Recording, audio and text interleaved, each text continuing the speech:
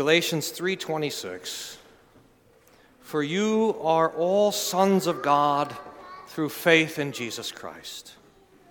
And Galatians 4, verse 6. Because you are sons, God has sent forth the Spirit of His Son into your hearts, crying out, Abba, Father. Therefore you are no longer a slave, but a son. And if a son, then an heir through God. You may be seated. In the name of Jesus, amen. Dear saints of God, this parable by our Lord Jesus has such profound wisdom, such profound comfort, and such profound peace that meditating on this parable could really take us from now until the Lord comes in glory. But I want to consider it this morning under this rubric, that is that the devil has three kinds of slavery in which he would bind us, and Jesus would set us free from all of them. Three kinds of spiritual slavery, and each one of them is seen in the parable. The first slavery is hedonism, the slavery of sin, of pursuing your own pleasures, of living for yourself. St. Paul says it like this to the Philippians. He says that their God is their belly, the service of our own lusts and desires. And this is the younger son on the day that he leaves the father's estate.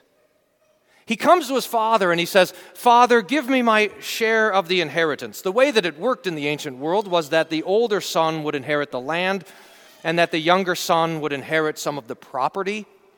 And so he says, I wish, but remember, the inheritance would happen when the father died.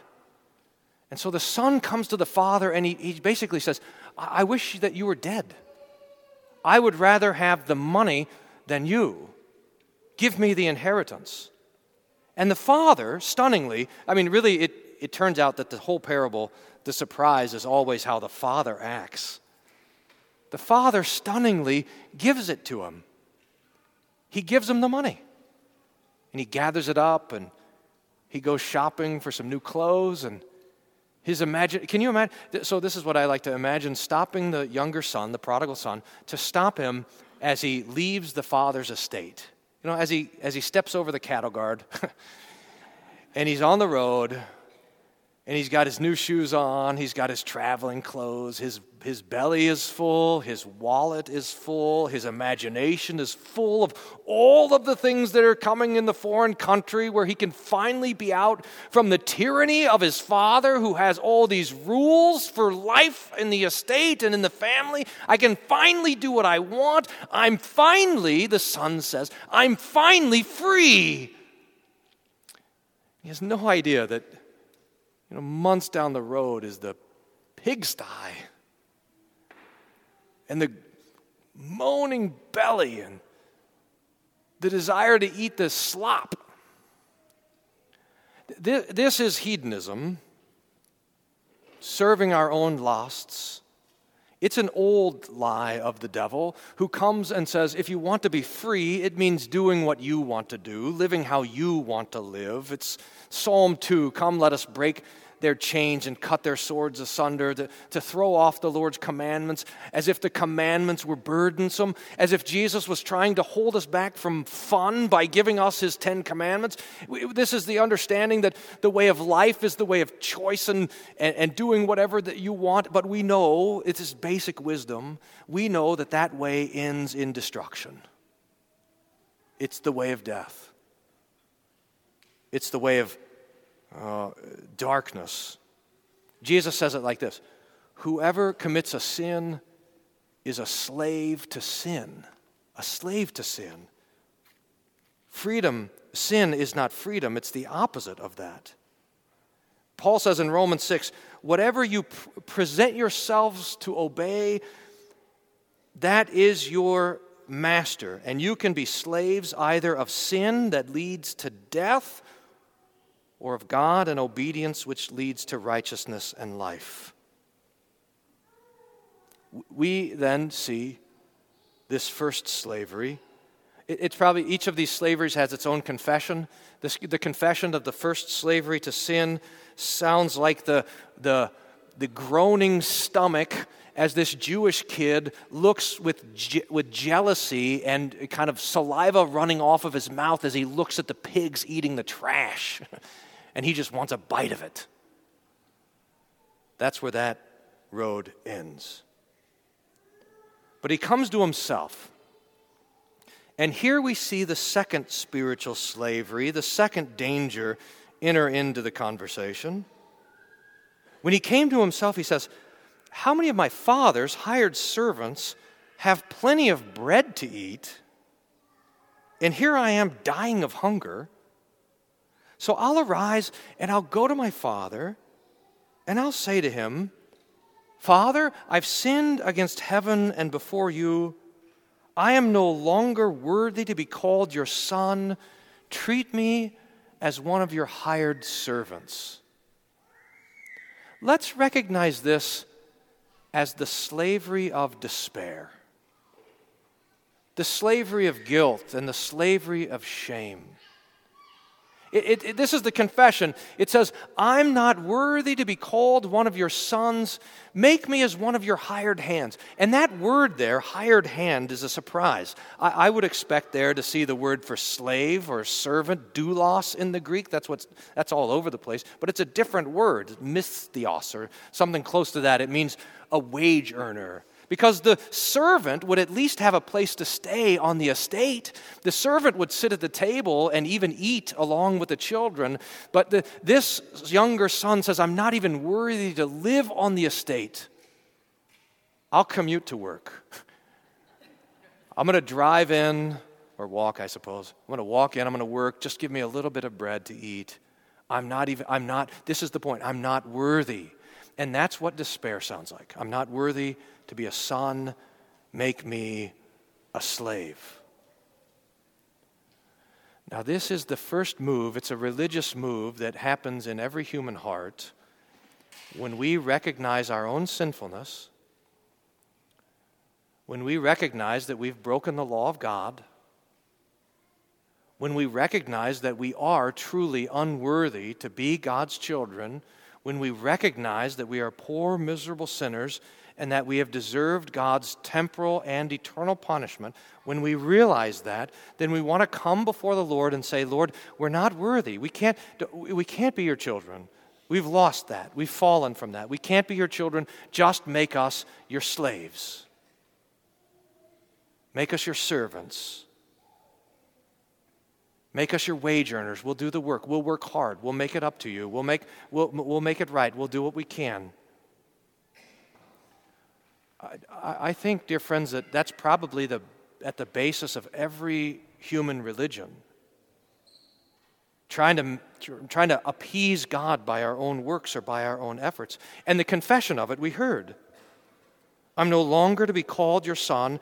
Treat me as one of your hired servants." But look at what the father has to say about that. He arose, came to his father, but while he was still a long way off, the father saw him and has compassion on him. That word compassion in all of the Gospels is only used of Jesus and the father waiting for his son. His bowels are spilling for him. He longs for his son. He sees him at a distance. He has compassion on him, and he pulls up his robes and he runs down the street. I remember when I was a kid, there was one time that I saw my dad run. My brother had apparently fallen off the fence and scraped his belly and had hit the ground, and I didn't know what exactly was happening, but my father ran by me in a dash. I didn't even know he could run. And he ran by me, and I thought something terrible must be happening, something important must be happening. I ran behind him. You know, we were kids, we ran everywhere, but dads didn't run, and especially in the ancient world, men, landowners, important people, they did not run. But look at the father here, running, sprinting, dust flying behind him. He didn't care who saw him. He didn't care who was looking at him. He didn't care if the neighbors would shake their heads at him. There was his son, and he was back, and he ran to him, and he takes him up in his arms, and he starts kissing him. And the son is trying to confess his sins. The son is trying to tell the father that he shouldn't be a son anymore, and he cuts him off. We have to see the words that the father won't let the son say. He had it all planned out, remember? Father, I'm no longer worthy to be called your son. Treat me as one of your hired servants. But he grabs him and he's kissing him. And the son says, Father, I've sinned against heaven and before you. I'm no longer worthy to be called your son. And the father says, enough. None of that. And he says to the servants, get shoes for his feet. Get a robe, the best robe. Put it on him. Put the ring on him, the ring of inheritance, the ring of sonship, the ring with the family crest that shows he's part of the family. Kill the fatted calf. He was dead and now he's alive again. The father, dear Christians, the father does not want servants. He does not want slaves. He wants sons, children. We come in here and we confess our sins, but our confession is not that we are unworthy to be called his sons, because the Lord does not want to hear it.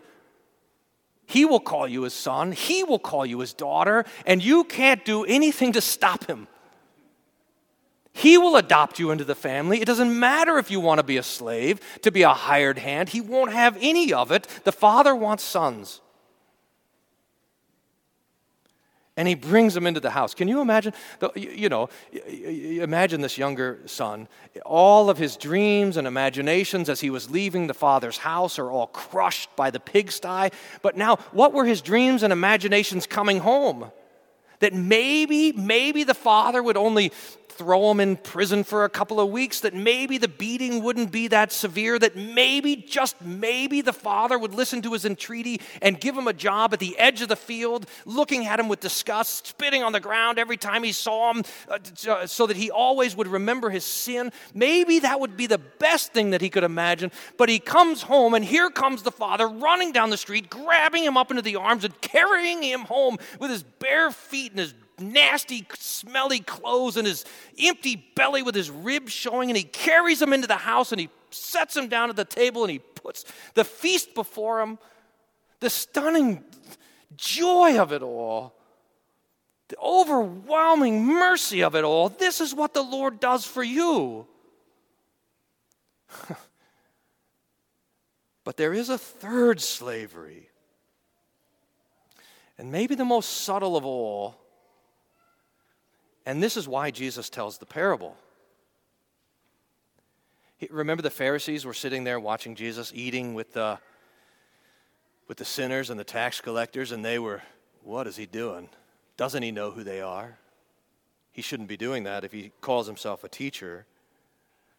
And so Jesus has a parable. In fact, he has three parables. He tells first the parable of the one lost sheep out of the 100, and then he tells the parable of the one lost coin out of 10, and then he tells the parable of the one lost son out of 2. But it's the older sons that Jesus is after, because they also think of themselves as slaves.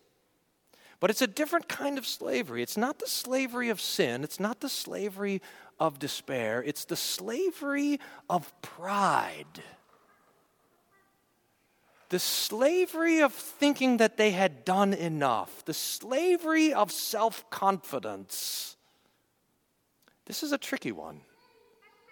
It's the Pharisee slavery. It's the slavery that refuses to celebrate the mercy of God. To kind of consider our own hearts and to ask, is this slavery happening, finding a place in my own heart? We can ask, what is my attitude towards other people's sins? What do I think about the people that I don't like, that are breaking God's commandments all the time and God's offer of mercy for them? What is my attitude towards the joy of salvation? Here's what it sounds like. The older son was in the field, and he starts to come in, and he hears the festivities happening, and so he says to the servant, what does this mean? And the servant says, your brother's back. Your father killed the fatted calf for him.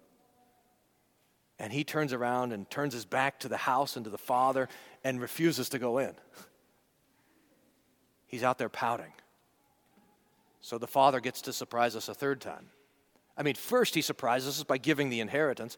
That means, that's the freedom that the Lord gives us to really destroy things. And then the second surprise is that he runs to welcome the son back. But here's the third surprise, is the father goes out to find the pouting older boy.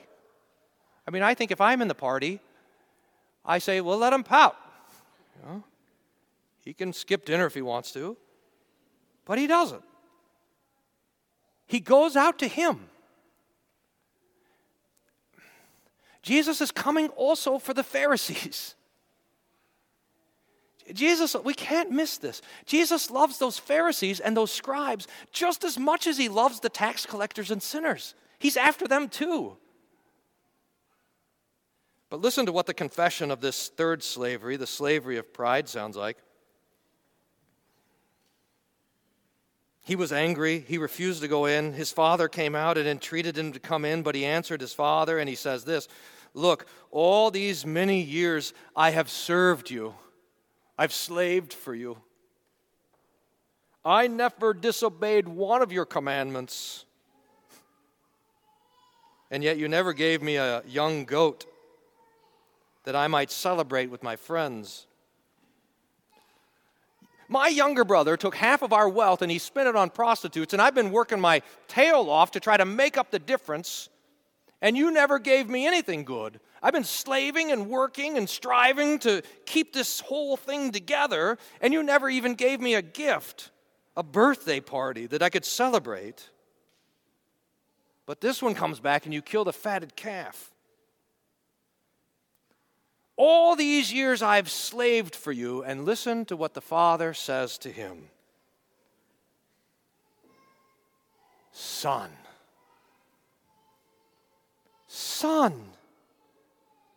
you are always with me. Everything that I have, everything that is mine is yours.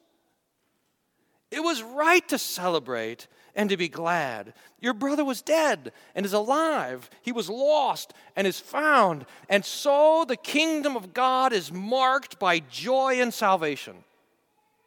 And in this way, joy first in that the Lord saves you, a lost and condemned creature. And then secondly, joy that the Lord saves the person next to you, also a lost and condemned sinner." God the Father, even though we constantly return to this and want to be slaves of our flesh or slaves of despair or slaves of pride, God the Father will have none of it. He comes and calls you his child, his beloved, the one who will get the inheritance, the one whose repentance is celebrated by the choirs of angels in heaven, because you are the one that Jesus loves. He looks at you in the trough, in the road home, in the back field. He looks at you and he has compassion for you, and he runs to you, arms spread open to die on the cross, and he sets a table for you of his own body and blood so that you might feast and rejoice in this, that you are his beloved children. And this freedom, dear saints, this freedom no one can take from you. God be praised. Amen. And the peace of God that passes all understanding guard your hearts and minds through Jesus Christ our Lord. Amen.